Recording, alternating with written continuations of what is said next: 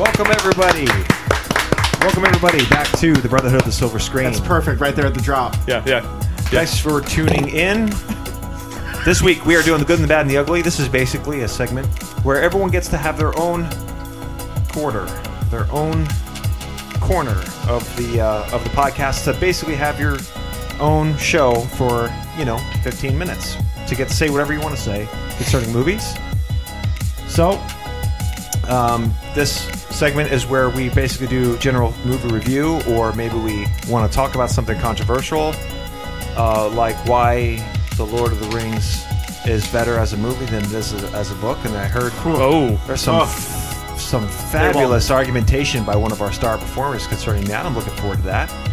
So that's kind of things we talk about on here. Talk about yourself? Yeah, you talk about yourself? It's not me. What are you talking about? I am talking about myself. Oh, Of course you are. Why is that Star even a performer. I've heard. Anyway. Look at Athena's face. She was just so disgusted. Listen, he came into my home at my birthday party and said this out loud and thought that he was just going to get away with it with no arguments. Boy. And, it didn't happen. Boy. I'm offended greatly. It was very offensive. Greatly offended. I will be that this happened accepting in your my home. apology in written formation. My apology. Written in form. my home. I want the will be listeners to accepting know, an in apology my home. As you approach me, as you both approach me, as you Said all it so approach me and say, nonchalantly. And the whole "Wow." party, everybody at the party was like, you're wrong. Oh. Yes, but then I saw a couple heads going, yeah. okay. That's just because at that point you were screaming it. And We'll see who's screaming by the end of this. Okay. Oh, boy. So, are you going to do it? Are you actually going to do it? yes, I'm going to give Oh my gosh. I 3 have to hear it reasons again. why The Lord of the Rings is to hear better. this dumb argument a second time? Do you want me to go Whoa. first? Do you want me to go first? I'll go no, first. No, it's okay. Okay, I'll go Whichever first. way. Actually, it sounds like a good idea. Duvv, what do you got for us this week? I would like to talk about The Flash a little bit. Okay. Interesting. And your problems with the Flash. Not Wait, are you necessarily sad problems. that the AI took your job? What do you mean? Well, right before we started this podcast, you counted us down 3, 2, 1, and then the AI counted us down 3, 2, 1. Countdown for the countdown. Sorry. Go back down. Back to the Flash. Yes. Well, more specifically, the Flash trailer. Oh, boy. Okay, this is Trailer Park. Yeah. Yeah, but the movie's coming out. It looks not like sure. it's a pretty big deal. Does anyone know when this movie comes out? June. June Is that- 16th. Hey, good whoa, job. Boom. Okay, so we're 2 weeks away. 2+ weeks away. And I think this is the last hurrah for these characters. Am I right about that in saying that? I'm A not la sure- James I'm not Gunn. Sure. No, they're still doing. Is They're still crushing. doing Aquaman technically. Like this is, I think. I know, gonna but to be this- finish stories, not to continue them. Is he the only surviving one? Yeah. Jason Momoa? I think he is. Yeah, think so. yeah, but I don't know if any of them are surviving Yeah, I don't into think the so. James Gunn universe. Oh, okay. Yeah. But they are releasing the Flash, which I thought is going to be the transition into the James Gunn universe. But then still, they're still having Aquaman come out later. I think too. Right, because I they think they we'll see have, about that. but because they have to, but they have to end it, right? I think. But I thought the Flashpoint was going to be the end. I thought it was going to be the transition, but maybe I'm wrong. I don't know. Okay, all right. Well, yeah, because this is I think a kind of a last hurrah for this, but and I just wanted to chat about it a little bit because I think the Flash in general, I think he is an super overpowered character, and I'm not sure if it'll work for the success of a Flash movie. Now they have a lot of nostalgia stuff going on, and I'd love some thoughts too about this. But they have Ben Affleck's Batman doing more. I think they're going to have all the Batmans, aren't they? I think they're keeping Christian Bale under wraps, but I think they're going to have Christian Bale. Okay, too. so you think there's going to be wow. appearances in this that we don't You know don't think about? so? No, I heard about an interview he did where not recently, but where he said he will not reprise his Batman unless Christopher Nolan's involved. Yeah, maybe. So maybe not. So how much money did they offer him? I He guess can be that's the bought. real Yes. question. Yeah. How much money and did he need? reprise his role. I don't. You might be like, oh, the lines of reprising the role. If I'm in the movie for 10 minutes, it's not really a reprise. Right. Well, and he also, Right. I think he also said in an interview way back when that he's like, you'll never catch me in a Marvel movie. Well, Yeah. Oh, yeah. That's true too. Yep. That didn't age well. Yeah. Good job, Rex. Nice. Calling him out. Did he say that? Yes. Wow. So, along those lines. He's like, I will not go be. He's very artsy, or pretends money. to be very artsy. Yeah, enough money will do it. What Marvel movie is he in? He's in the He's Gore. new Thor movie. He's Gore, the God Butcher. He's Love and Thunder. He's Love and Thunder, which Bottom of the barrel. Which I didn't even ironically know that. I didn't even see, and I He still actually knew did he a was pretty in it. good job. Yeah. I heard Did you he see was it? good in it. You didn't see it? Oh, No. okay. He was. I thought you He's said a bad you saw guy. it. He's He's a maybe bad guy, Dove but said he he's a good character that kind of saves it. But they do their Hollywood thing of like not having him in it much, and let's focus on the stupid stuff and not on the cool stuff. That'll do it. That's like Marvel's MO at this point. Let's focus on the stupid stuff. Yeah. Stuff nobody's interested Yeah, in. and it looks like in this Thanks, Marvel. Marvel. One, Female it Thor. looks like they're doing Flashpoint Paradox. Yes. Everybody Yes. everybody familiar with this? So I mean, our Favorite one. Is it? I know nothing. You know nothing. My favorite Okay, one that's because fine. it's the probably only better than one that I know. Well, so I guess to get to your first point about Right. Flash being OP or Right. like that his like powers being kind of like weird to Yeah. have involved. I mean, isn't the kind of the point of Flashpoint Paradox that like they kind of acknowledge that and then he kind of ruins the whole universe and then they reset it? And that seems like what they're doing here. Yeah. Well, I think we're entering Endgame territory again here with for sure. with time travel, and we're going to go through this again. Oh, for sure. But it And I feels guess like that's the point. unlike Endgame, where they're basically going to say, "Hey, we're doing good, and we think this is good, and we think we're going to continue to do good," which is not aged well. This feels like where they're saying, "Hey, we know we screwed up really bad with this universe, so here's our last hurrah for it, and now we're moving on." Because Okay. they've literally scrapped, like Yes, James I know, Gunn I and know. what's the other guy's name? Like they've come on and they're like, "No, it's all done. We refired Henry Cavill. We it sounds like it sounds like they fired Gal Gadot. Like it sounds like they're man. sweeping You know the what? room. You know what, though? The list of heroes they're going to engage in this 6. I think they announced 6 movies. They're doing Swamp Thing, but they're not doing anything other than Superman. I'm pretty sure Batman. I keep forgetting his name right now. Michael What's his Keaton? name? No, not Michael Keaton. The guy Ben who's playing Affleck. Batman right now. Pattinson. Oh, Pattinson. Robert Pattinson Batman is its own universe. Batman. That's like they're just basically saying Yep. that's its own island. They're saying Joker's its own island, but this new universe they're creating, they're basically saying, "Hey, we messed up. We're scrapping it. We're going to this." and I think it's a good idea. Yeah. I So, but really I'm just do. saying, that Flashpoint can't really mess anything up because they Right. recognize. I they just, messed Right, I agree, I'm but- just wondering how you're going to beat Henry Cavill as Superman. I mean, he was just. They I mean, can, look, I mean, I agree with you. I'm bummed. I'm super bummed. Whoever My is going to come question- is going to be compared to him, and that is just going to be a hard sell, man. Yeah. Well, everybody came after Christopher Reeve as compared to him. I mean, it's Yeah, but he's irrelevant. You now. got to move it. I'm saying he's irrelevant, I'm but just saying Henry Cavill's not. I'm saying it can be done. Successfully. But- but there's a lot more space between Christopher Reeves and Henry Well, Cavill. Yeah. They And again, needed that to- you don't have here. And then the other thing is, it's like, I almost feel like there was almost like an excitement from the fans when they heard that Henry Cavill was back on board. Because, Right. I mean, there was almost like this acknowledgement like, hey, Henry Cavill was like one of the few things you did right. Maybe if Yes. you just go back to that, you'll start doing right again. So it almost made sense for them to go, okay, we're rebooting, but we're going to start with Superman again. We're going to do Henry Cavill again. But I guess they thought that I don't was think bad. it's possible. Yeah. I think they're moving in the right direction. The Yeah. question is not whether or not they're moving in the right direction. I think the question is whether or not they can actually make something good now. Yeah, I That's don't more know. the question. I don't know that it might be weird for me to say this. I don't know that I trust James Gunn. I don't either. I I don't know. mean, That's the question, as someone though. as someone who was a big fan of the Guardians movies, but like his Suicide Squad was. I didn't really feel it was better than the trash heap the first trash heap. But it was. Right. I mean, it was full of crude So- joking and stuff that just like wasn't like that funny or that interesting. And it definitely felt like DC said you have creative control, and when he actually had creative control, like he indulged in too much of the stuff that I don't like from him. Whereas at least with Marvel, they kind of were like, yeah, this still has to be a PG-13. Like you still have to do this like right, and you're restrained. And so I don't know that if he's no restraints spearheading all of the DC universe, that it's going to be that much better. I think whether or not it's going to be successful remains to be seen. But I think this Flash movie feels like kind of a last hurrah for these characters to me. For sure, yeah. Ben Affleck's Batman is going to be gone. It looks like Gotta be in it. You mean? He's in it for right? the last time. Yeah, right. Yeah. And then they're bringing back Michael Keaton, and there's a lot of Batman flying around in this, which I'm like, okay. But it looks like it could be fun, but it seems to me like it's going to be another kind of check your brain again. type of thing for this to be entertaining for you. For sure. Barry Allen wasn't Ezra Miller, is that his name? Wasn't he in controversy as well? For sure. He I can't believe they're releasing this movie. I can't believe it either because he was on he's on par with Jonathan Majors news. I mean, he's Johnny Depp before Johnny Depp was vindicated. But he took off with an underage girl.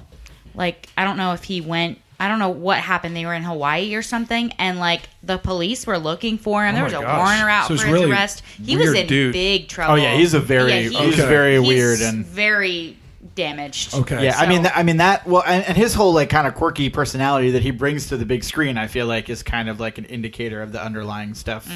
Like less quirky, more dark, but like it definitely feels like his character in the Fantastic Beasts movies were almost more akin to like what he's kind of like. What he's actually like. Yeah. Mm-hmm. Well, I think he pulls off this role really well as the Flash, as far as his quirky, kind of attitude, which is really cool. But I think it's really tough to do, and this is why I mentioned in the last thing we talked about. Whereas I'm glad Quicksilver was not in the Avengers. I think super speed can absolutely ruin movies, and they have him so overpowered that he can move near speed of light. He can vibrate his body so well that he phases through stuff. It's like, dude, guys, it's. I feel like gathering all these people together and just putting them in an ice bath and just being like, everybody just chill a little bit. And so every time they make a movie like this, they have to underpower them to have an entertaining movie. Yeah. It's like, why did he's racing? He'll be speeding through the city solving stuff, and he stops for some reason because he has to say something. He stops to get an ice cream. And you're the whole time you go, why did you stop? Yeah. Well, I stopped because it needs to be an entertaining movie for you all. Right. I get this. I think of during the Cell games when Piccolo is training Gohan and Goku's fighting Cell. And you can't even see them. They're so fast. And Piccolo's saying to Gohan, can you see them? You need to be able to see them. I feel like if the Flash really was doing his thing, it would be over in 3 seconds. And it's this constant thing that's in my mind that just like, why'd you stop? Well, because you have that dialogue so I can know what's going on for my slow brain for this super speedy character. I think it's really going to have problems. I think it's going to be problematic for this movie and for DC in the future. I remember we had a huge argument about this about maybe was it like 6 or 7 years ago? Maybe this is what started the podcast. Hilarious. Oh, I'm really really loud all of a sudden. You guys hear that? Yeah, and I got quiet. I'm not sure how that happened. That's all right. We can keep it that way. Hey, let's I remember this. Didn't this start the podcast? What? This argument? This the Genesis. No, that's right. Origins. But it's no. I'm talking about a different argument. We, as a family, our family had an argument about this a couple years ago, and we all signed a declaration. That's how. That's how. A couple years ago, as in like a decade ago, almost. Didn't we put like here witnesseth? Yeah. I mean, it's like it was like whereas and so sign we this day and this in the year of our Lord and all that kind of stuff. I mean, it was a serious document that we were arguing about because Duvv was saying the same thing. You were saying the same thing then that you're saying now, and that is. You can't make a successful Flash movie because he's too powerful. No. I think I was saying you need certain criteria for it to be successful, and one of them was you have to underpower. Oh yeah, that was. But in the beginning, that's what it was. Okay. You're like you can't do it, but then after the big argument, you were like, okay, you can do it, but there are certain criteria that need to be met. And that's why we signed. And that's why we signed it because we said, "Well, pull it out. They're making a Flash movie." That's right. Pull out the document. Pull it out. I feel like I got so low now, and you got so. It still sounds good. It still sounds good to me at least. Okay, all right. Yeah, it's weird. I'm kind of watching this thing over here as long as nobody's peeking there. That's true. That's a good point. Okay. Yeah. Okay. So what are you saying by bringing up the document that was signed in blood? Well, I'm just saying that Duv's contribution is so serious. He's been actually saying this for a long time. Yes, a long time. So it's finally coming, and you're like, and it's been a long time coming because I think it was back at that time we started to hear it was right about the time that Man of Steel came out, maybe, or was being made, and then we started talking about Flash, right? And Superman's the conversation conversation I was back when we referring were to, looking forward to Marvel movies. Yeah, the conversation I was referring to was well, you mean DC movies? The conversation I was referring like Marvel movies, like back in the beginning. I was going to say the conversation I was referring to was like back in 2016, before maybe 2015, before Batman vs Superman was announced, but before it came out. And I remember Duvv and I having this conversation about Flash and about Superman and about that stuff, and that going on for like a really long time. We had like a really long conversation, like hours long conversation. And I feel like Luke heard us and then was like, "These guys could be on the podcast." And then thus it was born. Origins. Yeah, thus it was born. Wolverine. But Origins. I think if I'm acknowledging that you cannot have super speed in like this, that also spills over into, well, kind of everybody's kind of overpowered then. Mm-hmm. Right? Superman is. Anybody that has like super abilities and speed is involved, it doesn't work. Yeah. But I've also enjoyed a lot of stuff where that could be the case. Right? So, it's a little bit contradictory in that sense. So it's like, why I enjoy Superman movies. Well, he's not as quick as the Flash, but he borderline is as fast. Yeah. So why am I not saying he is way overpowered when he is? I feel just like different with a speedster, I think. I feel like this is a good conversation to have about a different movie. And what I mean by that is you were saying that you feel like the implications for the Flash, for this movie, and for the future. But again, everything they've kind of said so far is that this is the end, and there's no Flash. There's no Flash planned for the future currently. Right. And so I feel like at this point it's like they might do full OP characters. They might do. It's kind of like however messy it is or isn't. Like it doesn't matter because I think it's a contained source. Sure. It's going to birth potentially the future of DC, but I don't think it's actually going to have any sort of real ramifications on what that will be. Because they're kind of just like, this is the end. Yeah. So. Overall, I think I might check my brain at the door and watch it. Or be really mad. Or don't and be really mad about it and then come back and tell us. True. I think I like that version more. Cool. Okay. That's the first contribution of The Good, the Bad, and the Ugly. Next is Joey. What do you got for us this week, Joey? Sweet. I'm going to talk about Super Mario Bros., which has made, I think, well over $1 billion now, which is kind of insane. Not going to lie. I guess it's not that surprising as a franchise. But it's the most successful animated movie to date, isn't it? Animated movie? That's a good question. I believe it is. Oh, wow. Like more than Pixar stuff, more than like everything. Yeah. Well, to be fair, Pixar stuff because they produce original. Really? $1.25 billion. Yeah. Okay. Oh, wow. Goodness. Wow. Good job, Nintendo. Yeah. Seriously, we're making good characters that people want to see. I don't think it's not the highest grossing animated film, but it's the highest grossing film from a video game. Okay. What's the highest grossing animated film? It says it's the fourth highest grossing animated animated film. What are the other three? I don't know. Oh. Brad, we need you. Okay. We need you. We summon your powers. Hey Siri, highest grossing. Please, while he's looking that up, continue. Okay, yeah. So I just want to talk about Super Mario Bros. Because it's a very interesting. I don't know. I feel like it occupies an interesting space in our time, in movie time right now.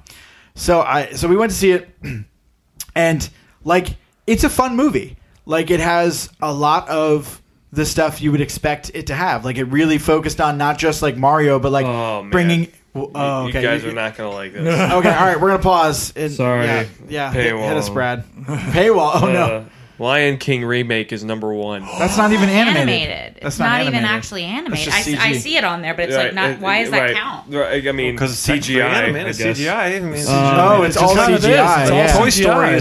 What's after Frozen 2? Oh yeah. And then Frozen.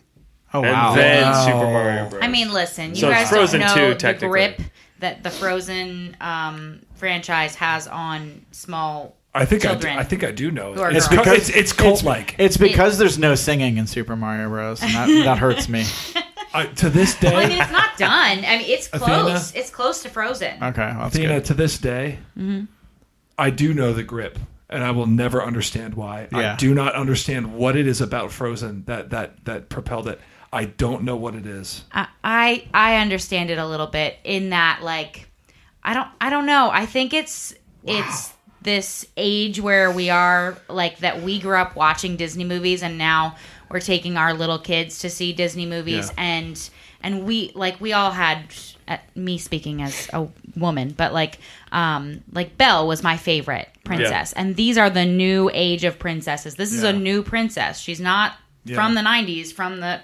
She's new. They're both new, and there's two options in one movie. It's not like you are forced to go with Belle. You have two options of very double the different princesses, looking, double the profit. very different looking princesses. Yep.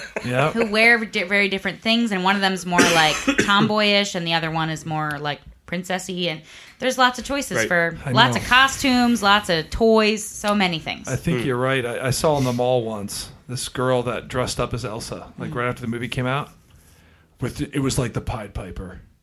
All she did was walk around with this train of children. For sure. And I thought, I thought like Frozen and Frozen 2 were mediocre at best. Storyline, everything. And for some reason, it just new generation Captured just loved a moment. It's horrible, but I'm sorry to go off. No, it's okay. Please. I wanted to hear it. Yeah. So, okay. All right. Cool. All right. Jumping into Super Mario Bros. Okay. Very fun movie.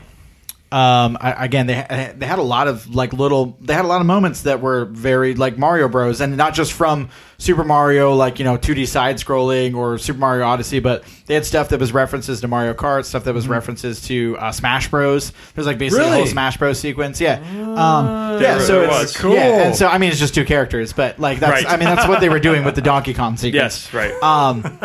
Yeah. So like It's a really weird movie because it felt to me like it had a lot of the ingredients, but yet I just felt like it would somehow like just felt empty to me. Like it kind of felt like it lacked real heart and soul. And so I mean, and I was really confused by it too because it's an hour and a half long. I'm like in an age of movies where you could do 2 hours, 2 hours plus on an animated feature if you want. Right? Spend some real time fleshing out the characters, their backstories, their motivations. They chose not to. And I was like, why? And so what I've drudged up. You can take your little kids to an hour and a half movie, no problem. When you extend it longer and longer, I think you start to lose parents with younger kids. And you can take them to see it multiple times. Brad, how long is Frozen? Can you tell me? Maybe it's an hour and a half. I mean, you might be right. I mean, most animated films are not 2 hours. Yeah. But Spider-Verse changed that. Yeah, that's true. Yeah, it's an hour and a half. Okay. The Super Mario Bros. Is an hour and a half. Right. Yeah. Frozen is hour 20. It is longer. Might be 10 minutes longer. Okay. Hour 40. Okay. I think That makes all the difference in the world, man. The 2 hour mark. Minutes. Yeah. Well, no, I was just curious to know that point because I mean, again, we live in an age. And that I think is kind of like where it happened. There are a couple of things at play here. One, it feels very, very geared to being a kid's movie. Yeah. I feel like Athena and I were watching it. Nolan's too little to see movies right now, but I was like, this will be fun to show Nolan, like when he's older. But I was like, for me, like it's fun, but I was like, I want there to be more, and I feel like there could be more. The other thing that I've heard is that Nintendo was very, very strict about what they could and could not do with characters in this movie. And that basically they didn't want this movie to blow up like it has. And then people to take, like if they fleshed out the character stories and stuff like that, people to be like, oh, this is canon now. And then when they go to play the next Mario game, they expect references to that stuff. And so apparently, I think that was the combination. I think Nintendo said, we got to gear it at the kids. And they said then there's also just not enough. You can't do the things you want to do with like a story like this with the characters, with their background and motivations. And they do try a little bit. I mean, they give the Mario Bros like an actual backstory in New York. But a lot of it just felt very shallow. The pace of the movie feels very quick. Again, maybe probably for kids, but it just felt like they were like, rather than spend any time talking or fleshing almost anything out, it was just like, we're on to the next thing. We're on to the next like sequence. I will say, in terms of movies that like didn't quite hit the mark for me, but like have awesome scenes in them. This movie has a couple of really cool scenes, but the sequence where Mario and Peach and Toad or show up at the Kong Kingdom, right? They're going to ask the Donkey Kongs for help, right? And they show up at the kingdom and they get greeted by this like a Donkey Kong bouncer, right? He's in this like white jacket suit, and he shows up, and then they're like, we want to meet the king, and he's like, all right, and he puts them on a Mario Kart, and they go off onto the kingdom, and they do it all to Take On Me by Aha, like such a cool sequence. I thought that was like I was like this is my favorite part of the movie. This is absolutely going to be my favorite part of the movie. No other part of the movie is going to beat this. It was just like a really fun, cool scene that they did that I felt like was a meeting of like a lot of cool little cultural moments. But that was fun. But yeah, I don't know. I felt like it lacked heart and depth in the way that I wanted it to for it to be meaningful beyond just like, oh, that was a fun, again, kind of check your brain at the door experience. I didn't see the movie yet. Brad saw it. I saw it. Did you see it? I did not see it. No. I'm sure they'll make another one. They have to. Oh yeah, it's too for successful not to. Unless Nintendo says no. But Nintendo says again, no. they're going to have to. Nintendo's going to have to like loosen the reins progressively in order to develop something for them to do. I heard like a lot of complaints at the beginning of Chris Pratt being Mario, and that or Chris Pratt being every voice in every animated film, and that he wasn't going to use like an actual Italian accent. Like he wasn't going to do not actual Italian, but he wasn't going to do the Mario accent for the movie. And at some point, he said in an interview, like, "Do you really want to hear that for the entire movie? You really want to hear me talk like that? Because I don't think you do." But I really liked how they did it in the movie, which is the brothers are filming like a commercial for their plumbing company, and they use those horrible voices. It was awesome. It was hilarious for that tiny little bit, and he was right. There was no way I wanted to listen to him talk like that for the entire movie. I think there were a couple other moments throughout the movie too where he does do a little wahoo or something too. Yeah. Like they threw those in there. He does his Mario impersonations when his interjections. Chris Pratt did not distract me at all. I don't think he was disappointing in the movie. Luke was super mad that it was Chris Pratt, but still mad. Can I just throw this thought here? What do you guys think of this? This is what I thought. Like, if I were doing a Mario movie, I wouldn't have him have dialogue at all. Yeah. I would have him just his. Yep. Just his. Just about to say that. Yep. And everybody else does the story around him. Yes. But he only does his little statements the whole time. Yep. That's it. Again, I don't think it works as a movie. Yeah, Here was what doesn't work as a movie. Chris Pratt as Mario. That's what doesn't work. Watch it, Luke. Watch it. You didn't even see it. You can't say that. Watch it. I thought it was I felt the same way, but I was still entertained for the whole movie. I just I thought it was a fun movie that didn't have very much depth, and I was okay with that. I think Joey was less okay with it than I was, but again, I was like, I think it works as a kids movie, and it'll be fun to like have Nolan watch it at some point. Dude, but I was if you have not seen the music video of Jack Black singing Peaches, you need to watch it. That was you don't even watch the movie. I will say that was the other best thing that came out of the movie was the Peaches song. That's true. Was that the same one by the Presidents of the United States of America? No. Oh, no. Okay. Right. No. Right. No. It's pretty funny. Okay. Because they're playing with the whole thing about Bowser wants to marry Peach, and they take that and roll with it. Then they really do. That's so funny. That's like Muppets. I have to speak on this because I'm Mr. Video Game Guy, so I have to say something. Yeah, absolutely. I want to hear your take. But so Peach is obviously they buffed her. She's super. She's cool. peached up in this. She got the tracksuit on and that kind of stuff. And she is feminist, but she doesn't act like one. But she is one. You know what I mean? Yeah, and I felt like I will say that's a good thing to speak to. That was kind of on my list too. They do it okay and they don't. Yes. The initial meeting of Peach is really eye rolling. Yes, it is. Basically, she has this whole. Again, and I know they couldn't, but they didn't explain any of the actual logic of the world either. Yeah. And in a video game, you just kind of roll with it. And in a movie, I had struggled with that. So she brings Mario out they're in the sort of Toad land, and she just brings Mario out, and there's just a course of the Mario 2D Mario type thing floating in midair. And it's there's no explanation for any of it. And it's just hey, I just want you to do this thing to show that you're a cool warrior guy. It's like an obstacle course. So obstacle course. And so the PD Piranhas are eating him and the blah blah blah and the blah, and you're but what's the logic? How did we get here? What? So that was a little bit of a struggle. Didn't feel like that was totally, and that might just be me being critical, but that didn't feel like that But yeah, that initial thing where she like does the course super easy and shows off before him, and then he gets wrecked the entire time. That was kind of eye rolling, but it did feel like by the end they developed him kind of above and beyond her abilities, which was kind of like, you don't always see that. Like, I was waiting for the end for there to be like, okay, Peach is going to save him now. Right. Like, it's like they have to put that in there. And I don't feel like they did. They did. Right, but he didn't end up saving her.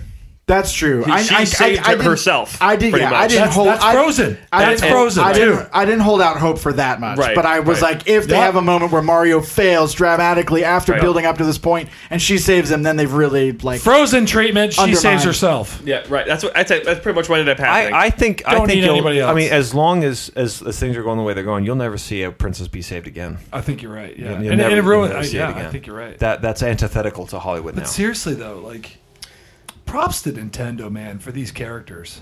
I mean, they continue to push out new stuff.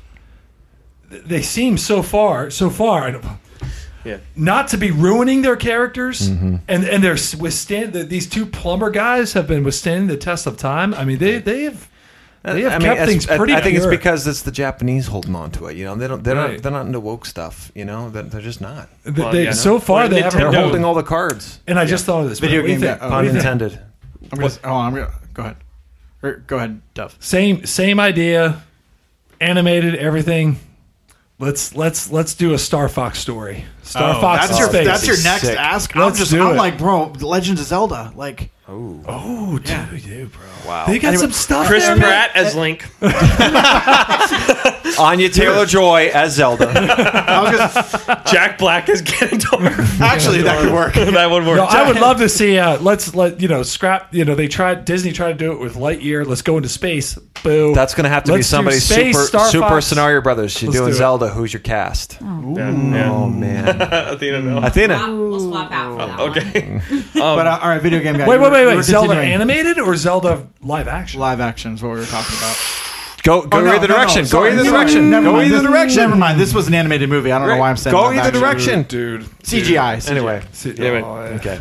Anyway, what were you gonna say, Brad? Well, the Mario Kart. Like, there's a scene where they're on Rainbow Road, pretty much, and everyone's just throwing shells and stuff at each other. That was, for me, the best part of the movie. Yeah, that was sick. There's one part where I actually got hype. Because Mario has a green shell, and he just goes, aha! And then, like, throws it back, and totally, like, and it rips someone's tire, and they explosion. Yeah, I was like, that was awesome. Mario just doing his thing. Just kind of, you know what I mean? He's it was and awesome. all the glory. And all the glory and all the of Mario nostalgia. Kart. And, and I was like, and, Peach is kind of in the back. She's doing her thing, but she's not, like, the star of the show. Right. Mario is... the star of the show, and he's like figuring stuff out, and he's doing his Mario thing. I'm like, I did that in the video game. That was cool. That kind of thing. Yeah. And to go back to the heart and soul, what really bothered me was that Mario and Luigi split in the beginning, the whole time. Oh, that stinks. And I'm like, there's your heart and soul right there. Yeah. Get them together. They could have stayed. It was. I was like surprised, like the brotherly love that they had for like the beginning. Yeah, they've always been partners. There's always been partners, and Mario is kind of like the protector of Luigi, and Luigi's like knows that. Yeah, he knows he needs Mario. One. He's the naive one. Right. But he knows that he needs protection. He knows Mario's his protection, and they split off right in the beginning. It's like kind of heart wrenching a little bit. Yeah, Luigi's like, I need you, help, and they split because they're going into the different worlds. It was a cool scene. They go into the sewers, and there's this giant green pipe. And they're like, what's this? Okay. Right? And that part was great. Yeah. Anyway, so what ended up happening is... Luigi goes in a haunted mansion, I guess? Or? Yes and no. They do have a... They hint at it. They hint at it, but I thought that's what it was when I saw the trailer. I'm like, they're going to do a Luigi's Mansion side of this. And they couldn't flesh it out. And they probably will if they do more. But they couldn't flesh it out, but they do hint at it. But look how successful that game was. Because he's associated with that. Yeah. That's his franchise. That's his thing. Yeah, it's and that's new. You know what I'm saying? That's still new. It's new. It's like 2003 when that came out or something. First one. Was the first one they did it on. Yeah, when they did that. But look how successful that was. That he's still associated with that. Now you could say, well, that's the only thing he's ever done. But still, people are like expecting that we want that. We want to see that. That would have been awesome because it stinks that Jeff isn't here because he was like the ultimate like Luigi's Mansion game player. He was a junkie. And Jeff talks about it, I'm like, dude, I didn't know this game was actually this good. And Jeff's like, all you do is run around and suck up ghosts. Yeah. I'm like, that's all you do? But that's the genius of Nintendo. Yeah. Right. Yep. Yep. Wow. Anyway, so that Keep it simple, stupid. Keep it. Yeah. Yeah. Yep. Exactly. Anyway, All right. I'll say That's Jack all I Black. would say. I think Jack Black as Bowser was the best casting they had. Have you seen the picture of Jack Black walking with his son, and the caption is Jack Black's son looks like Jack Black more than Jack Black. No, I haven't. because Jack Black's got this big beard. He looks like Santa Claus, right? But his son actually looks like the old Jack Black that we all know and love. I have a really cool Bro Did You Know for Super Mario Brothers, which is Anya Taylor-Joy is originally, I want to say, from Russia, and her first language is not English. Wow. And she said that she That's used Mila to watch Kunis too, right? What? She's the same. Mila Kunis. Yeah. You mean the thing? Anyway, she said that when she was learning English, she used to watch American movies in order to learn English, and that one of her favorite movies to watch to learn English was School of Rock. And then she was so excited to do this movie with Jack Black because she learned English to movies, and that was one of them. So Wow. I thought that was cool. Yeah.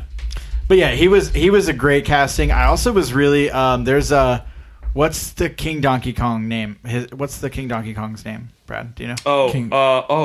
Machu Picchu. Let me look for it. Sorry, I don't know what the. Anyway, he's played by Fred Armisen. He's Donkey Kong's dad, and he's like the king of the Kongs. And I thought that casting was hilarious. Cranky Kong. Yep. I thought that casting was hilarious too. Fred Armisen, but then Donkey Kong was Seth Rogen. I know. Which was like, just hearing his voice. Not that he did a terrible job, but just hearing his voice was like, this was the casting we got for Donkey. Of all the people, you I know. chose him, I was bummed by that. Yeah. Who are you picking instead? Who's your pick? That's a good question. I don't know. I haven't thought about Donkey Kong. I haven't thought about it. I think Donkey Kong should be the non-speaking part. I mean, that's not a terrible idea either. But they had to they wanted to flesh out those characters a little bit because he and Mario have kind of like a rivalry, and then they have a hard. I know, but too, they should have had some type of scene in there. Maybe they did of him just rolling barrels down at Mario. Yeah, that's a little bit. That's a bit during the Smash Bros scene, the sort of semi Smash Bros sequence. Yeah, semi. Yeah. Oh, that's funny. Yeah. I mean, there are tons of Easter eggs. I'm sure I didn't catch them all. There's tons. Right. Yeah, I mean, they did. Like I said, it is very much like an almost on the rails experience where it's like, okay, like there's not a lot of depth and heart, but there is a lot of like, okay, we're on to this thing that's a reference to the game that you're gonna love, and we're on to this, and it's It's probably an extreme challenge trying to fit it all in. Doesn't he hate mushrooms? Isn't Mario. Mario hates eating mushrooms. When he's in New York, and then he has to eat them when he's in. That was pretty funny. They do some funny stuff there. It's really great when a video game, does so much fan service well, and just reminds me of a great video game to movie franchise, Mortal Kombat. Darn it, Athena, you stole my thunder. That's funny. Well, with that, Athena, what do you got for us this week? I was going to say, that's the end. All right. Mine is not as fun. So it's not bad, but so I decided to do a movie that we watched recently that we... okay, so I'm excited for you to talk about it. We watched Nightcrawler, and I talked about it for a second in our group chat, but Jake Gyllenhaal. Yeah. Okay. And I'm excited to talk about this film. Yeah, me too. And so we watched it with I didn't really know much I didn't know anything about it really, other than like I knew there was a following, that there were a group of people that were like, this movie's great. And I didn't know that either. I can't even call it a great movie because it's just so cringy and so like everything that Jake Gyllenhaal does makes me want to throw up. Like I just I felt myself like tensing up every time he would talk to another character or every time he would start to do something. And it was isn't it great? It was the best performance I've ever seen from Jake Gyllenhaal. It's his best performance, I think. There are a couple movies that I haven't seen of him that I probably should before I make that claim, but I think it's probably his best performance. I mean, I've never been a huge fan of him, and especially after Taylor Swift wrote a song trashing him. I was like, not a fan. But he was so... Wait, you're a Taylor fan. Oh, Athena's a Swift. Oh, okay. Gotcha. Okay, yeah. Well, I mean, have you seen Brokeback Mountain? No. Okay, because he's amazing. I'm just joking. I've never seen Brokeback Mountain. Oh my goodness! You said there's a couple films I need to see. For recording. You said there's a couple films I need to see. I'm like, well, He won the Oscar for Brokeback. No, in my brain, I'm Enemy? thinking I haven't seen Enemy, and I would like to see Enemy. I've heard he's good in that. That's what I'm thinking of. I'm October not thinking Sky. of. You ever seen October Sky? No. Is that good? Oh, brilliant. Okay. Yeah. Okay. Chris Joey. Cooper's greatest Jerry, role. you did not see October Sky? No. Yeah. No. Oh my word. Chris Cooper's You gotta Movie. watch. That's We have to watch you have to watch that one. Yeah. But anyway, like we watched believe it you said and that. I was hooked the whole time, but it was like a horrible feel. Like I just felt like the ick the whole time. Yeah. I mean, the guys. I feel like the guy's like a textbook sociopath, Yeah. like on a rampage, and you like, and I mean, and you see that even the way he deals with people and what he does, because technically he's responsible. Spoiler alerts. But he's responsible for multiple people's deaths in by the end of the movie. But technically, he like doesn't ever actually like pull out a gun or shoot anybody. He doesn't stab anybody. He's not a psychopath in the sense that he manipulates events to get people to get what he wants and to get people killed. Yeah. And it's just, but it's like I feel like the dude just it just feels like a profile on a sociopath, but it really fleshed out in incredible ways that. I feel like that no one is really done in that kind of setting. I feel like that was they start looking at what that is to be a person who does that, where you go and film like as fast as you can, like tragic events. And I hadn't ever thought about that as like a profession before, and it has to be because that we see that stuff on the news all the time. And so I just was like, this is a thing. Like the people go. I've heard people say ambulance chasers, but I've thought about that as lawyers, not as like people who are looking to film whatever's happening. And so I hadn't ever thought about that as a job before. There's a whole industry out there. You're like, wow. Yeah, exactly. Wow. Like something I like, and that doesn't happen often. Where you see a movie where they're examining something that you've never even thought about before. So I felt like it was so new to me, just that idea that people are doing that. Yep. And I'm sure it's way bigger in like big cities, and we're not in a big city, so like it's not something that really happens here probably. I thought it was so interesting that I think there are more films like this, and you might even call No Country for Old Men one of these. I'm not 100% sure, but it's kind of like you are sharing in the enjoyment of the successes of the villain. You're usually in the movie, your viewpoint is with the protagonist. When the protagonist celebrates, you celebrate. But they did a really interesting thing where you're celebrating with that. When he gets the car, you can't say that you're not happy for him. I mean, like, I'm happy when he gets the car. I'm happy when he gets into the mansion and he's recording all that stuff. I'm like enjoying it with him. I'm like, oh, I hope he gets out of there. I hope he doesn't get caught.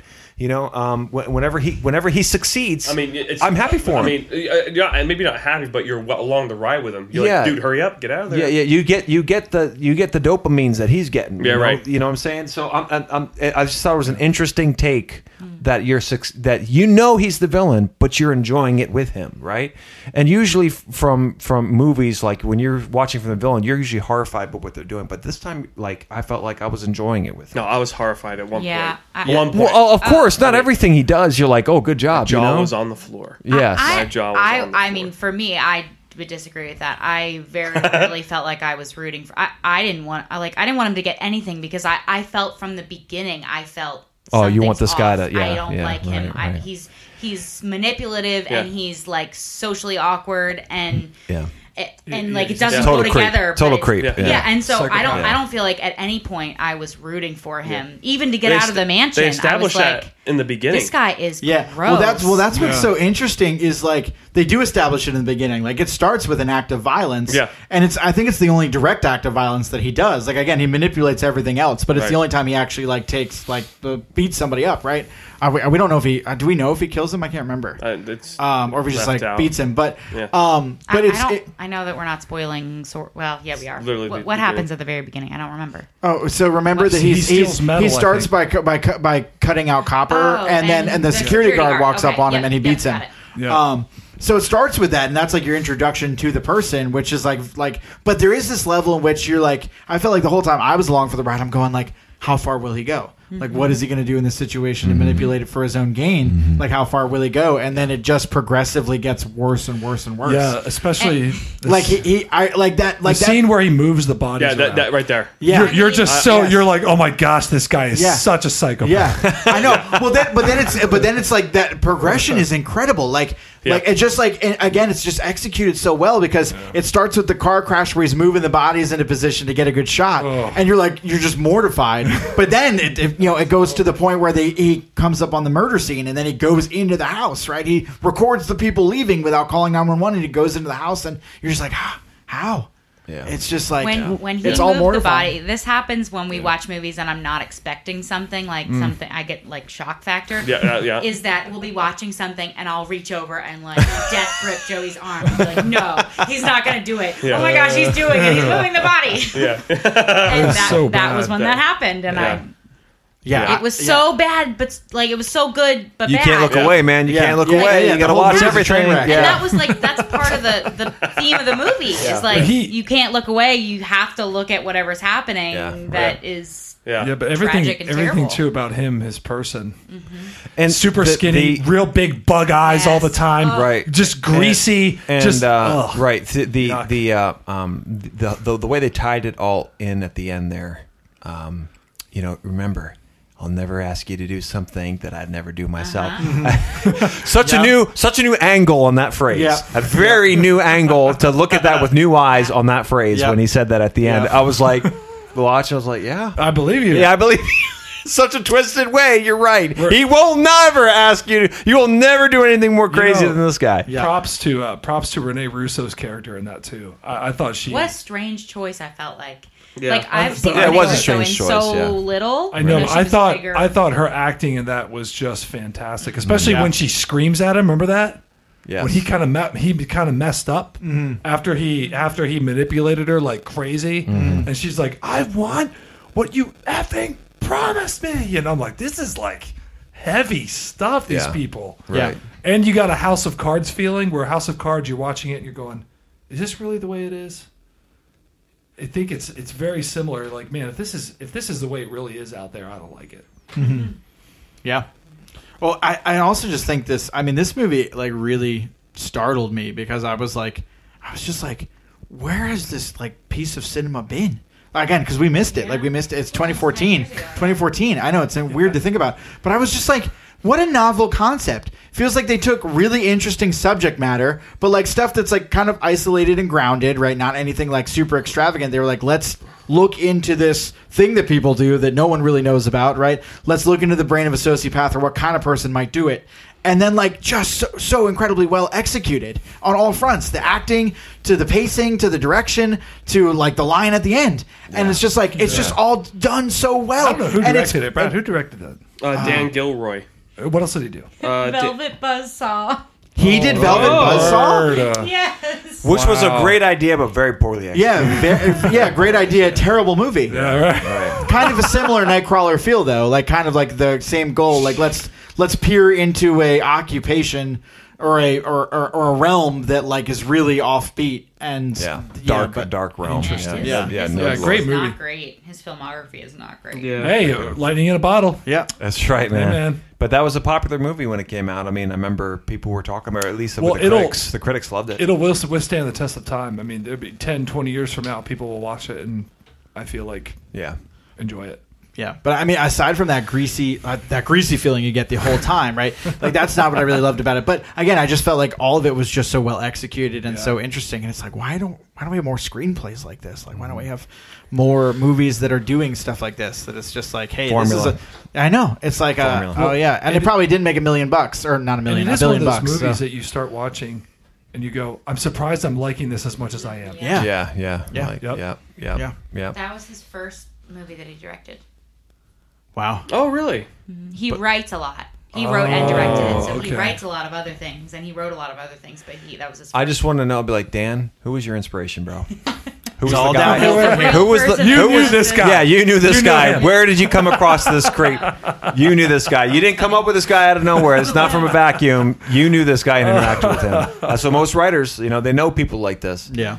Okay, well, with that, talking about knowing what you're talking about, let's go on to my segment here. Yeah. Here's I know I'm excited for it, but just a little. I actually think he's got some pretty good points. Just here. this little plug for himself. Just knowing what you're talking and about. You know how I talked about like having that like greasy feeling, the ick feeling. Yeah. That's what I feel right now. Burn! Bam! Hey, slanderous. She's just salty that her birthday guests were starting to lean towards my end of the argument by the time. What do you have to say to that? They were saying, Luke, when we coming to your birthday party? No, they weren't. They said, Athena, I know they got this for you, but now I'm giving it to Luke because he just brought so much joy into my life. Fantasy based as the Lord of the Rings. Oh. The story Luke's telling. Okay. With all that established and all that backstory established, That's right. we're going to go into here's 3, maybe 4 reasons. I might separate one. 4 reasons, 3/4 reasons why the Lord of the Rings is better the Lord of the Rings movies are better than the book. Now, there are 3 movies out there that have been made based on books where the actual movies are better than the books. It's a rarity. Most of the time, 99% of the time, the book's way better. But Mary Poppins is one where the movie's better than the book. The Godfather is another one where the movie is way better than the book. And The Lord of the Rings. I'm going to make the argument. The movies are better than the book. Here's reason number 1 why the movies are better than the book. First, the music. Joey's going to disagree with me on this one. Okay. No, just your delivery is cracking me up. Very solemn. This is the first. Well, I know what I'm saying. I know what I'm saying here. I know what territory I'm walking into. It's very heavy. Well, I want the viewers, the listeners, to be able to hear what you're saying before we all jump on you. Yes. So are you going to give us space to rebuttal any of these? Everybody hold your tongues until he's done. Hold your tongue. Hold your tongue. Hold your tongue. This is my day in court. That's right. Keep your tongue behind you. Get thee behind me, worm tongue. Number 1, why the Lord of the Rings movies are better than the book. Number 1 is the music. When you read the books, you don't have the music, right? I know Joey doesn't care about this one, but it's true. First off, That's a good point. okay, hang on a second. Yeah, hold on. Let's. He said, "Give us time to rebuttal." I don't believe him, ahead. but Go. Yeah. Cycle. The when you're reading through the book, the music's just not there. Okay, that's true. When you're starting to read the book again, and you're going through, or maybe you're going through the first time, there is nothing that is going to give you the nostalgia and the rush in the series and in the books like the music does in the movies. Memories come flooding back, thoughts, feelings, comfort and safety and celebration and happiness and joy that the books just aren't going to give you in the same way. They'll give it to you, but they just won't give it to you in the same way. The fact that first and secondly, when I realized this. I realized this when I was watching a short video on Facebook, and it was Sir Ian McKellen standing there, and he was watching a choir of those like Romanians or something, and they were singing a song, some random song, and then they bust into Concerning Hobbits.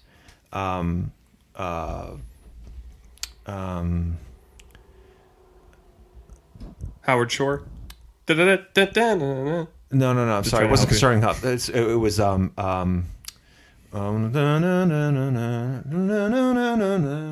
That's Concerning Hobbits. No. Concerning Hobbits is like the instrumental version of that. But this one actually has its own name. It's When in Dreams, I think it's called. When in Dreams. Okay, so they bust in that just randomly. I think just for him, because they knew he was going to be watched, so they just randomly go into it like mid-song. They just go right into it, and he starts he's watching. He starts crying. Like basically, he starts crying. Like he's like it's too much. He did that thing like he put his hand out. It's like, this is too much for me, man. This is just too much. And that's when I realized, I was like, you don't get that with the books. You don't get that. Okay, that's reason number 1. Mm-hmm. Okay, because of the music. Secondly, reason number 2. The relationship of the cast with each other. Okay, the backstory of the cast with each other when you're watching the films and you're thinking about all the trivia behind the movies, and you're going, oh yeah, this is that part where Viggo Mortensen said this to Orlando Bloom and all that kind of stuff. And you look at the pictures, go back later and you look at the pictures online of them getting back together, and you're just like, wow, what an experience. Again, the relationship of the cast with each other, the dedication that they gave to these films is you just don't get that with the book. You don't get that with the book. Unless you're really good at putting actual... I mean, most people probably do this, but when they read the book after you've seen the movie, you probably actually put Viggo Mortensen as Aragorn. You put Elijah Wood as Frodo. A lot of people, maybe they would do that, maybe they don't. I kind of do it. I kind of don't. But the relationship and the trivia behind the cast and, the fact that, hey, did you know that Aragorn would hike because he didn't want to take the helicopter, and that Aragorn was the best swordsman that this guy ever trained and all that kind of stuff, and he stepped on the bottle and he broke his toe and all that kind of stuff. All those things coming together that these guys had, and that it was a noticeably bad thing that Ian McKellen, when he went into The Hobbit, it was like this big it was a tragedy that he could not act with anybody. He just had to act with a green screen. That was a tragedy in the Lord of the Rings world, because they got the relationship with each other. They still get back together. They still have reunions, and they see pictures of the four hobbits together, and like Billy Boyd's got gray hair. I mean, he looks like the age of Gandalf, for Pete's sakes. But they're just sitting there eating together, and everyone's just going crazy. Oh, they're back together again. You just don't get that with the book. So that's reason number 2. Reason number 3. Tom Bombadil is not in the movies. Okay? Oh my goodness. Now listen to me on this one, okay? Hear me out on this one. Maybe you won't agree with me on this one. I understand, but let me have my day in court. Tom Bombadil. Woods of poison. Oh! Bam! Boom! Man, that was an ultimate burn. Well, I didn't mean for it to be. I thought it was supposed to be funny, but it actually got a little more serious. It's really funny. That was a joke.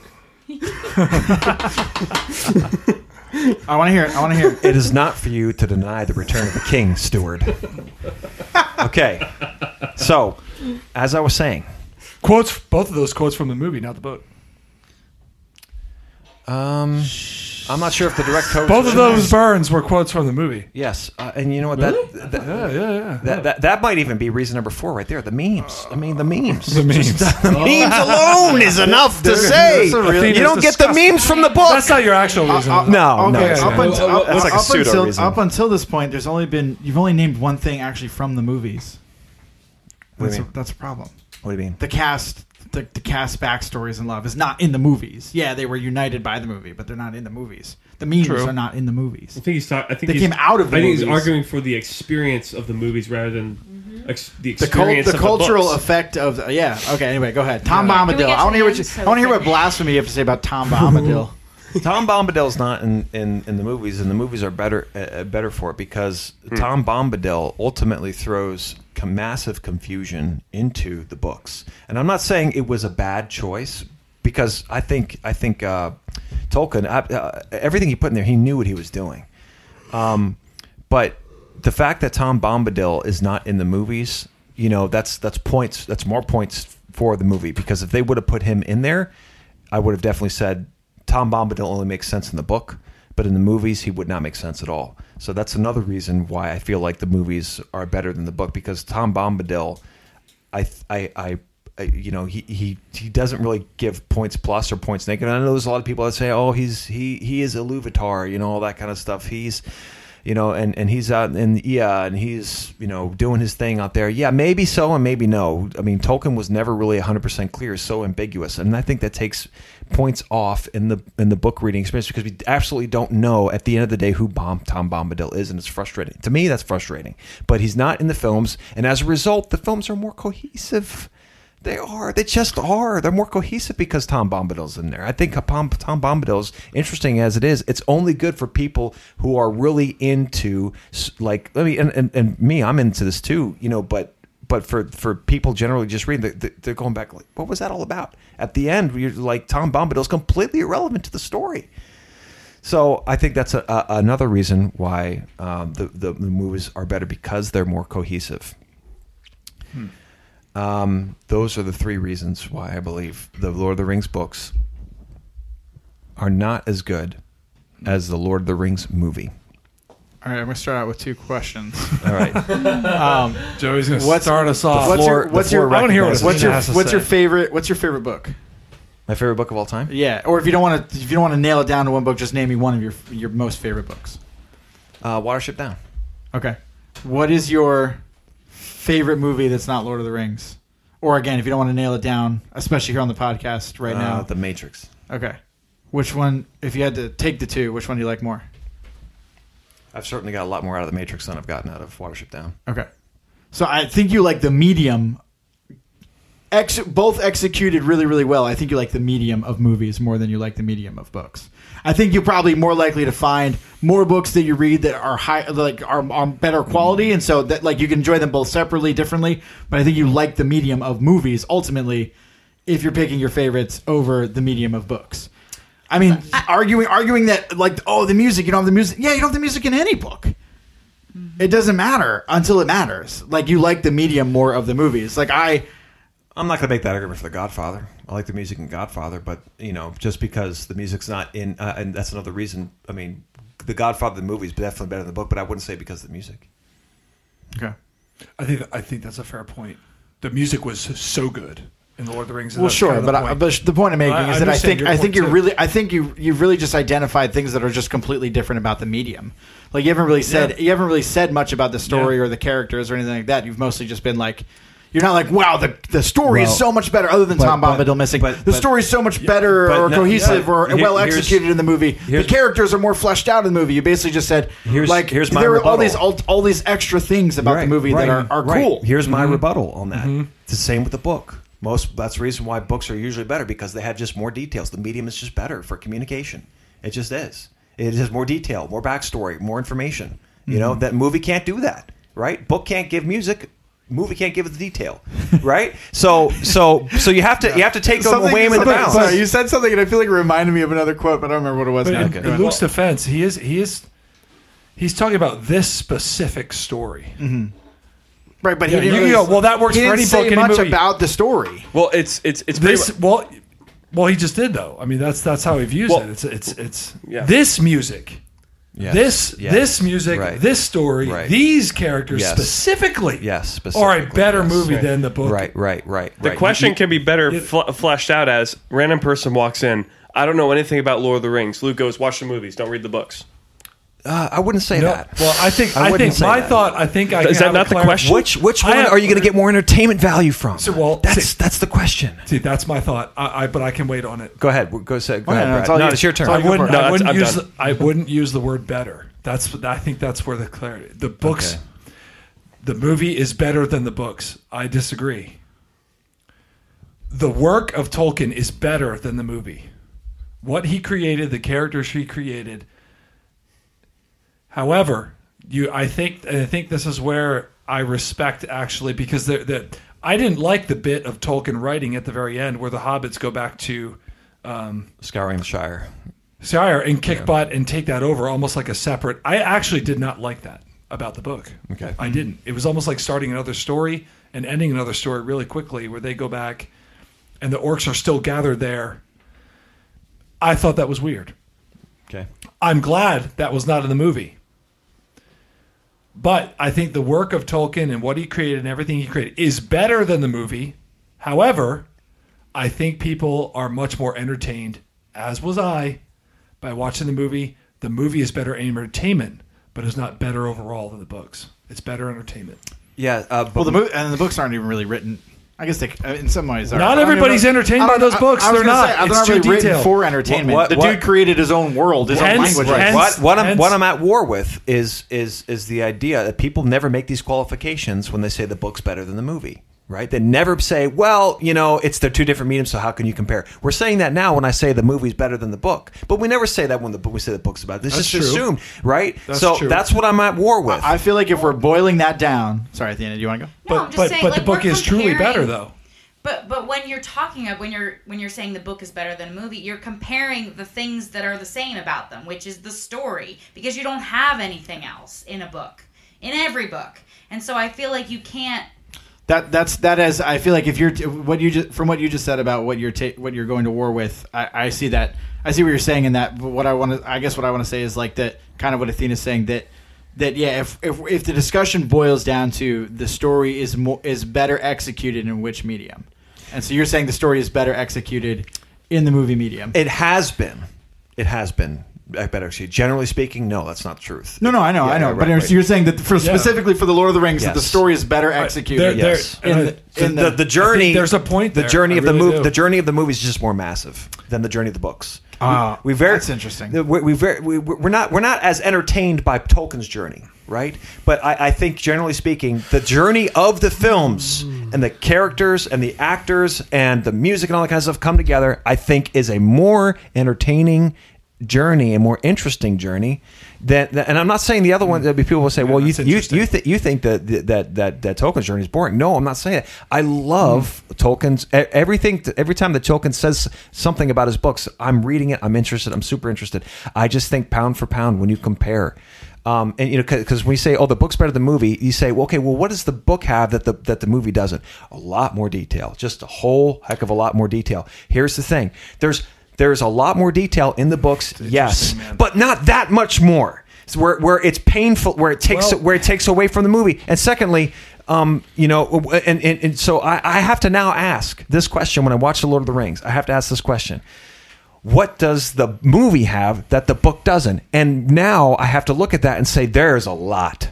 There is a lot of stuff in the movies that the book just doesn't have. And as a result, the book suffers more than the movie does. The movie is actually superior in its entertainment value because it actually has more in it than the book does, just different weights and measures.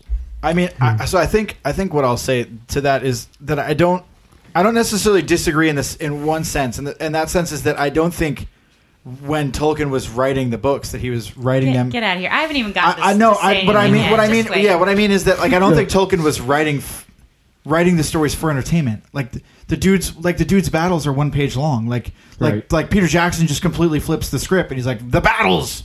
He's not, as opposed to Tolkien, who basically or kamikaze, who basically wrote languages and then said, "I need to create a world for my languages." Right, and then he was a linguist and started as a linguist, wrote languages, and then said, "Okay, I need to create a world." But he did that all based out of like Norse mythology and a lot of the mythologies that he was reading at the time. One of the things I love about Tom Bombadil, to speak to that point, in the books and the structure of the books that I actually think the movies kind of miss is the movies do kind of streamline everything. They kind of go it's all about the one long journey. Whereas I actually feel like, especially in the Fellowship of the Ring, Tolkien really takes his time and says what makes up one long journey? Lots of little journeys. And so, I love Tom Bombadil because there are, a lot of the moments of, especially Fellowship of the Ring, are kind of broken up into these, little pieces. Like the Watcher in the Water and that whole section, it's like its own little short story in a bigger, grander scheme. And I love that he sets that up that way and that he does that way and that it's each individual little thing that's happening. Like you're talking about the Scouring of the Shire being this plot line that sort of shows up out of nowhere and then ends kind of abruptly. But I think he understood that a lot of good journeys are that they're just little pieces put together that are kind of fleshed out in their own specific way, and then they move on, because that's what makes heroes is the little things along the way. That's another thing. I wish I could play it for you, but some guy, I think it was a guy on TikTok, he went through and he I guess he's a music guy. And he was just detailing the music of the Lord of the Rings. And he brought up this point, and see, this is what also helps me think about this and put it into terms that I think people can understand, is that he starts talking about the scene where he goes, okay, if I take one more step, I'll be the farthest away from home that I've ever been. And then you know what Bilbo used to say, right? You better watch keep your feet, Frodo, because you never know. But what is it? Oh man, I don't know. Oh gosh. There's nowhere swept off to. Yeah. Yes. Thank you. Right. But when he says that, they started as the first two members of the Fellowship are formed, right? And I saw that and I was like, wow, that's just amazing. That's incredible. And everything he said about the music in that movie, I was just like, wow, that's amazing. That's incredible, right? But I don't do that with the book. I have to do that with the movies, and maybe go back and appreciate the movies more, right? Right, so that's not in the book, right? I certainly think you have a point. Yeah. I mean, I certainly was. I read the books. I was more entertained by the movie. I was more entertained by the movie. There's 3 pages, 4 pages, 5 pages. I'm going to say that if you're looking for entertainment, I'm not going to argue with you on this. I know. I just can't use that word better. I just can't. After what Tolkien Can I go now? Yes. Yeah. Okay, Athena, I've been please. waiting. Go ahead. I'm sorry. Go ahead. Sorry, I'm It's shutting okay. up. I wanted to make sure. It's okay. The audience is on my side. Okay. Luke muted you, just so you know. So everything you're saying right now. He's got like weapons under the table that he's pointing. I want to hear what Athena has to say. Okay, so I think that the core of what I feel is really based in what Joey said, which is that these are two very different mediums. And if I think about myself, I prefer movies to books as an adult. I do. Like 9 times out of 10, I prefer movies to books. Because they have all those extra things. They have the music and they have like an actor, like a visual piece. This specific series, this specific world is so personal to me because this was what my dad read to me as a kid. Like he read The Hobbit and he read The Lord of the Rings to me over and over and over again. And it's my favorite thing I've ever read on my own, and he read to me. And so as a kid, I was picturing these things. I was trying to, and I saw so many different things, so many different ways that this could look. And the movies were excellent, amazing, wonderful. Top of my list in favorite movies, but without the book, they would not be there for me. Like without the book, I can't say that they would be my favorite movie of all time because I had that time as a kid to develop all these things in my head, and they came to fruition in the movie, which is amazing. But it's two totally different things.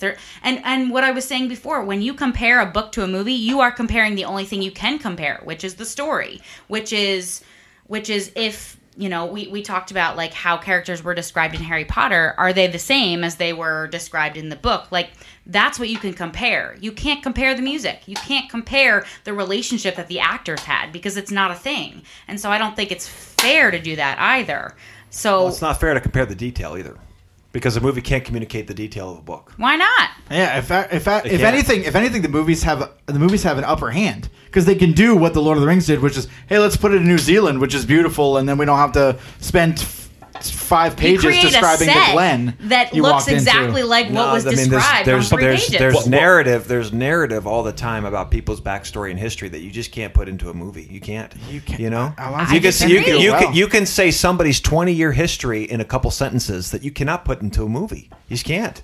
You can say, you know, I think Pixar disagrees. I think you wouldn't be able to effectively like there's a massively long conversation by Frodo and Gandalf about Gollum's history and what Gandalf had to do.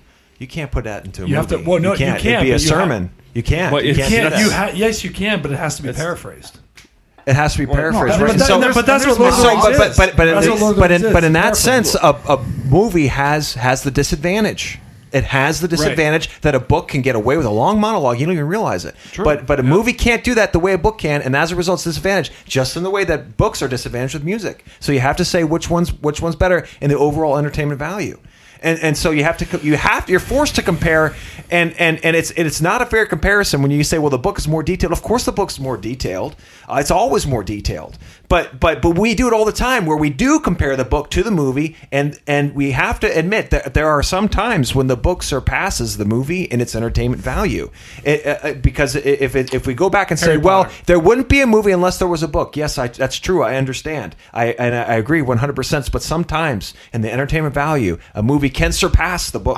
I think we need to define the term of entertainment value because I feel like I don't read books for entertainment. Like books are like philosophical. Like they make me think, they make me consider things, they set me down a different path than most movies do. I do think that good movies do that too. But so when I look at Lord of the Rings, I think, okay, Lord of the Rings, the movies, they did what most people cannot do for a book, which is they figured out what the heart of the book was, but they also were able to trim some of the things in the book to make it a streamlined, entertaining trilogy, which is awesome. I'm definitely, I think, more entertained, but I definitely think that there's a lot lost from the books to the movies. And I also think that the books are much more likely to make me. There are more quotes. There are more things in there that are likely to make me ponder specific things that are more philosophically done than the things in the movie. The movie's entertaining. Like, it's a blast to watch. I love sitting down and watching. Here's my thing. But that's a different feeling and experience and desire than it is for when I read the book. You're looking to get something different from a book than you are to get from a movie. Yeah, but we still compare them, right? And so here's the thing. But I'm going to use that phrase you used because it's true. You said something's lost, right? Something's lost. And I'm more sad when I read the books at what's lost from the movies than I am when I watch the movies and I compare it to the book. I'm more sad that I can't hear the music. I'm more sad that this is not Viggo Mortensen and Elijah Wood. I'm more sad that the journey of these characters and the relationship to each other is not in the book. I'm more sad. I miss them when I'm reading the book. And as a result, I have to conclude that the movie is better at communicating the story. Or I mean, I want to say better. No, the book is better at communicating the story, obviously. But I have to say that the movie there's more lost in the book than there is in the movie, and people will crucify me for that, but I stand by it. Yeah, I disagree. Go back and listen to the soundtrack and tell me.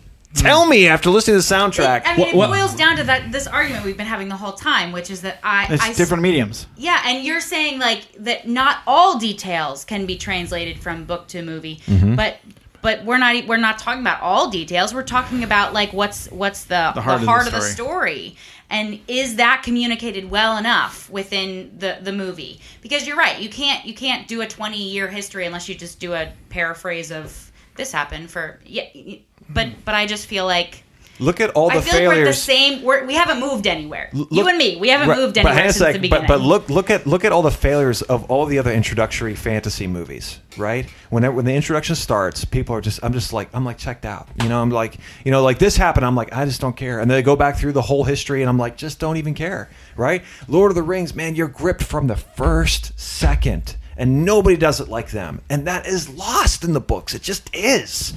Yeah, I disagree. Nope.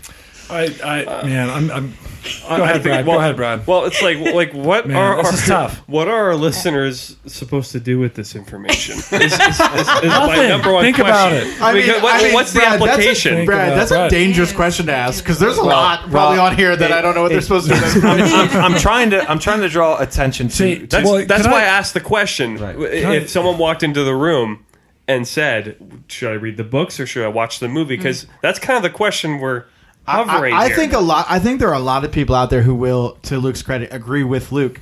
I think again, because Tolkien was all about realizing a world for his language. I mean, the dude established incredible parameters for world building and for storytelling that are basically like copied and streamlined into a lot of modern storytelling that people aren't giving him credit for. But his version was very sort of convoluted by detail that I think is really important. But if there are a lot of people who are like, oh yeah, I watched the books and that, or watch the movies, watch the movies, and that was super entertaining, and I'm bored, but I don't want to listen to 5 paragraphs about what the Glen looks like that they walked into. Exactly, and I get that a lot, but it's I think there's so much loss. I'm not factoring in those people. They're uncultured swine. Here's can I? Dove goes, that's where I'm at. And Luke goes, those people are uncultured swine. Far worse has been said to me in this segment. Look, yeah, I read, and this is oh man. Again, I think I go back to I think Tolkien's work is a better work than Peter Jackson's work of putting Lord of the Rings together. I think his accomplishment and his work is better. Ooh, that's a whole different conversation. And that's why I think the word better is tough. But here's the thing, Luke here's a strong point. Right? When he says the movies are better than the book, the rebuttal is, well, they're two different mediums. That is never the rebuttal when we say the book is better to the movie. We don't say that about that. Why?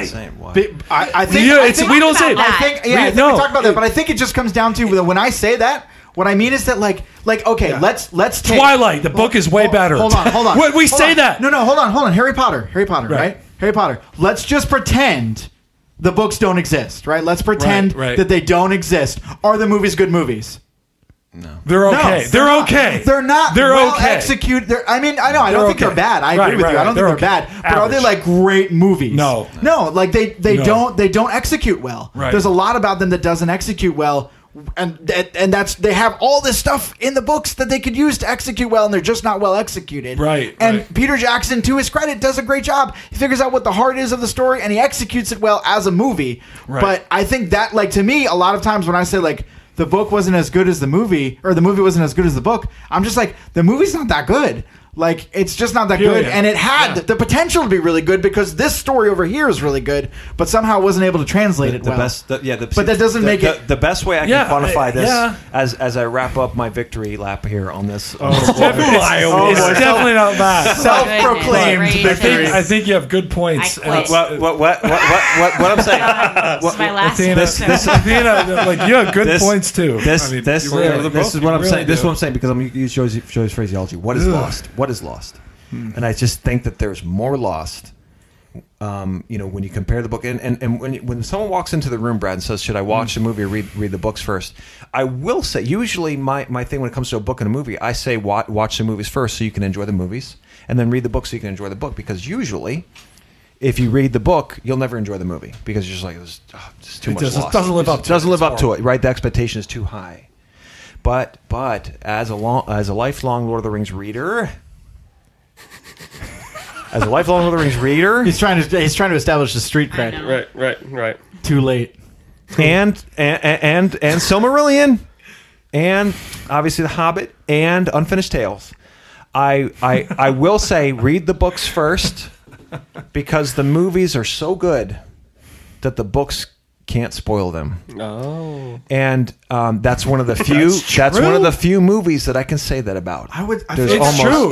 This is in a unique category. Came here and said, "What should I read? The books and movies?" They say, "What kind of books you read?" And if they don't say like some great giant philosophical work, I love Dostoevsky. Okay, great, go read Tolkien. But if they don't say something like that, then I'm really like, watch the movies, bro, because you're never going to get through the books. I'm just talking about average Joe Schmo.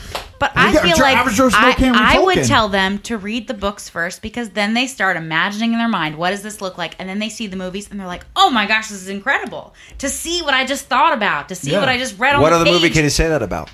Not many. None. Because they're poorly executed. No. None. Yeah. I know, but that's what makes the movies better than the movie. That's the thing. It's a unique case. It's a unique case. But that's why I'm arguing for this movie. This is why, by the way, this is that right there, what Thien just said, is why Tolkien wasn't a big fan of C.S. Lewis's fiction. Too much imagination. Too much the imagination. No, what's specific enough? It was like, okay, so that's how they're portraying this character. That's true because I read drove Tolkien crazy. I did read the detailed. Narnia series after I read The Lord of the Rings, and I couldn't enjoy it as much because I was like, the world building is not that good. See, I liked the C.S. Lewis leaving some to the imagination. I liked it. I felt that was entertaining in the book. It's streamlined. Again, I think in our world that is more. There is more entertainment value there. To leaving more to the imagination. Right? Oh, wow. That's a whole other conversation again. Yeah, but I think that's what we're talking about ultimately is like, the Lord of the Rings movies, they figured out how to take something that was really focused on world building and telling really elaborate stories with lots of detail to, all right, how do we streamline this and turn it into like a movie that's entertaining? And they did. And Peter Jackson even great, openly said, if you watch, which we all did, we all watched the behind-the-scenes stuff, he said, my first goal is to make an entertaining movie, not to follow the book exactly. Yeah. And you know what? My immediate thought went, good. Because this book is 5 pages of what the mountain looks like. Right. Okay? Right. Like one of those people. Dude, like, it's probably the only film, again, this is to Luke's points, it's like, it's probably the only film where I said that's a good thing about. Mm-hmm. Right. Because of the way the book is structured and the way the book is and how detailed it is. There's no other film like it. So, in conclusion, we're all digging our heels in with our own opinion. While listening to Howard Shore's soundtrack. And looking Best at of both pictures worlds. Friends. Viggo Mortensen and Yes, imagining. Envision. Right. Thank you so much for listening to The Brother of the Silver Screen. What great contributions this week. I'm out of breath. I'm not going to tell you which one was my favorite contribution, but we know. We already know. we do know. Thanks everybody for listening to The Brother of the Silver Screen. This is a Christian podcast where we talk about movies for a very, very long time. So we'll see you guys next week as we talk about the Percival chart and we'll be doing Boo Box reviews. And then the week after that, we'll be doing big ticket item. We have not decided on a big ticket item yet. So much horrible stuff. It's difficult. Usually before it was like difficult. Which one do we go with? And now we're asking that question with a different bent. Which one do we go with? Then after that, we'll be doing lists, which is 3 times you agreed with the villain. And I'm really excited for that one. Actually, lists, actually, that's why I put it last, because it's my favorite one. Actually, of all the 3 villains, or is that the same thing? 3 villains you agree with? 3 villains you agree with. Justify it. It's probably it's probably more the 3 times you. 3 times you agreed with it, because it's unlikely that I can think of times where a villain made a good point that I might agree with, where I wouldn't be like, oh yeah, I fully support the villains. The villain's entire agenda. Right, because they usually do something really messed up. Right. But anyway. To prove it, yeah. Anyway, thanks everyone for... I said thanks anyone. Thanks everyone for listening. That's how you should end every podcast. Thanks anybody. Thank you, bots. Thank you, AI. This podcast comes extremely well. Comes extremely good. Comes extremely good. Thank you, Brad. It comes extremely good. That's right. Thanks everybody for listening to the Brother of the Silver Screen podcast. We'll see you next time.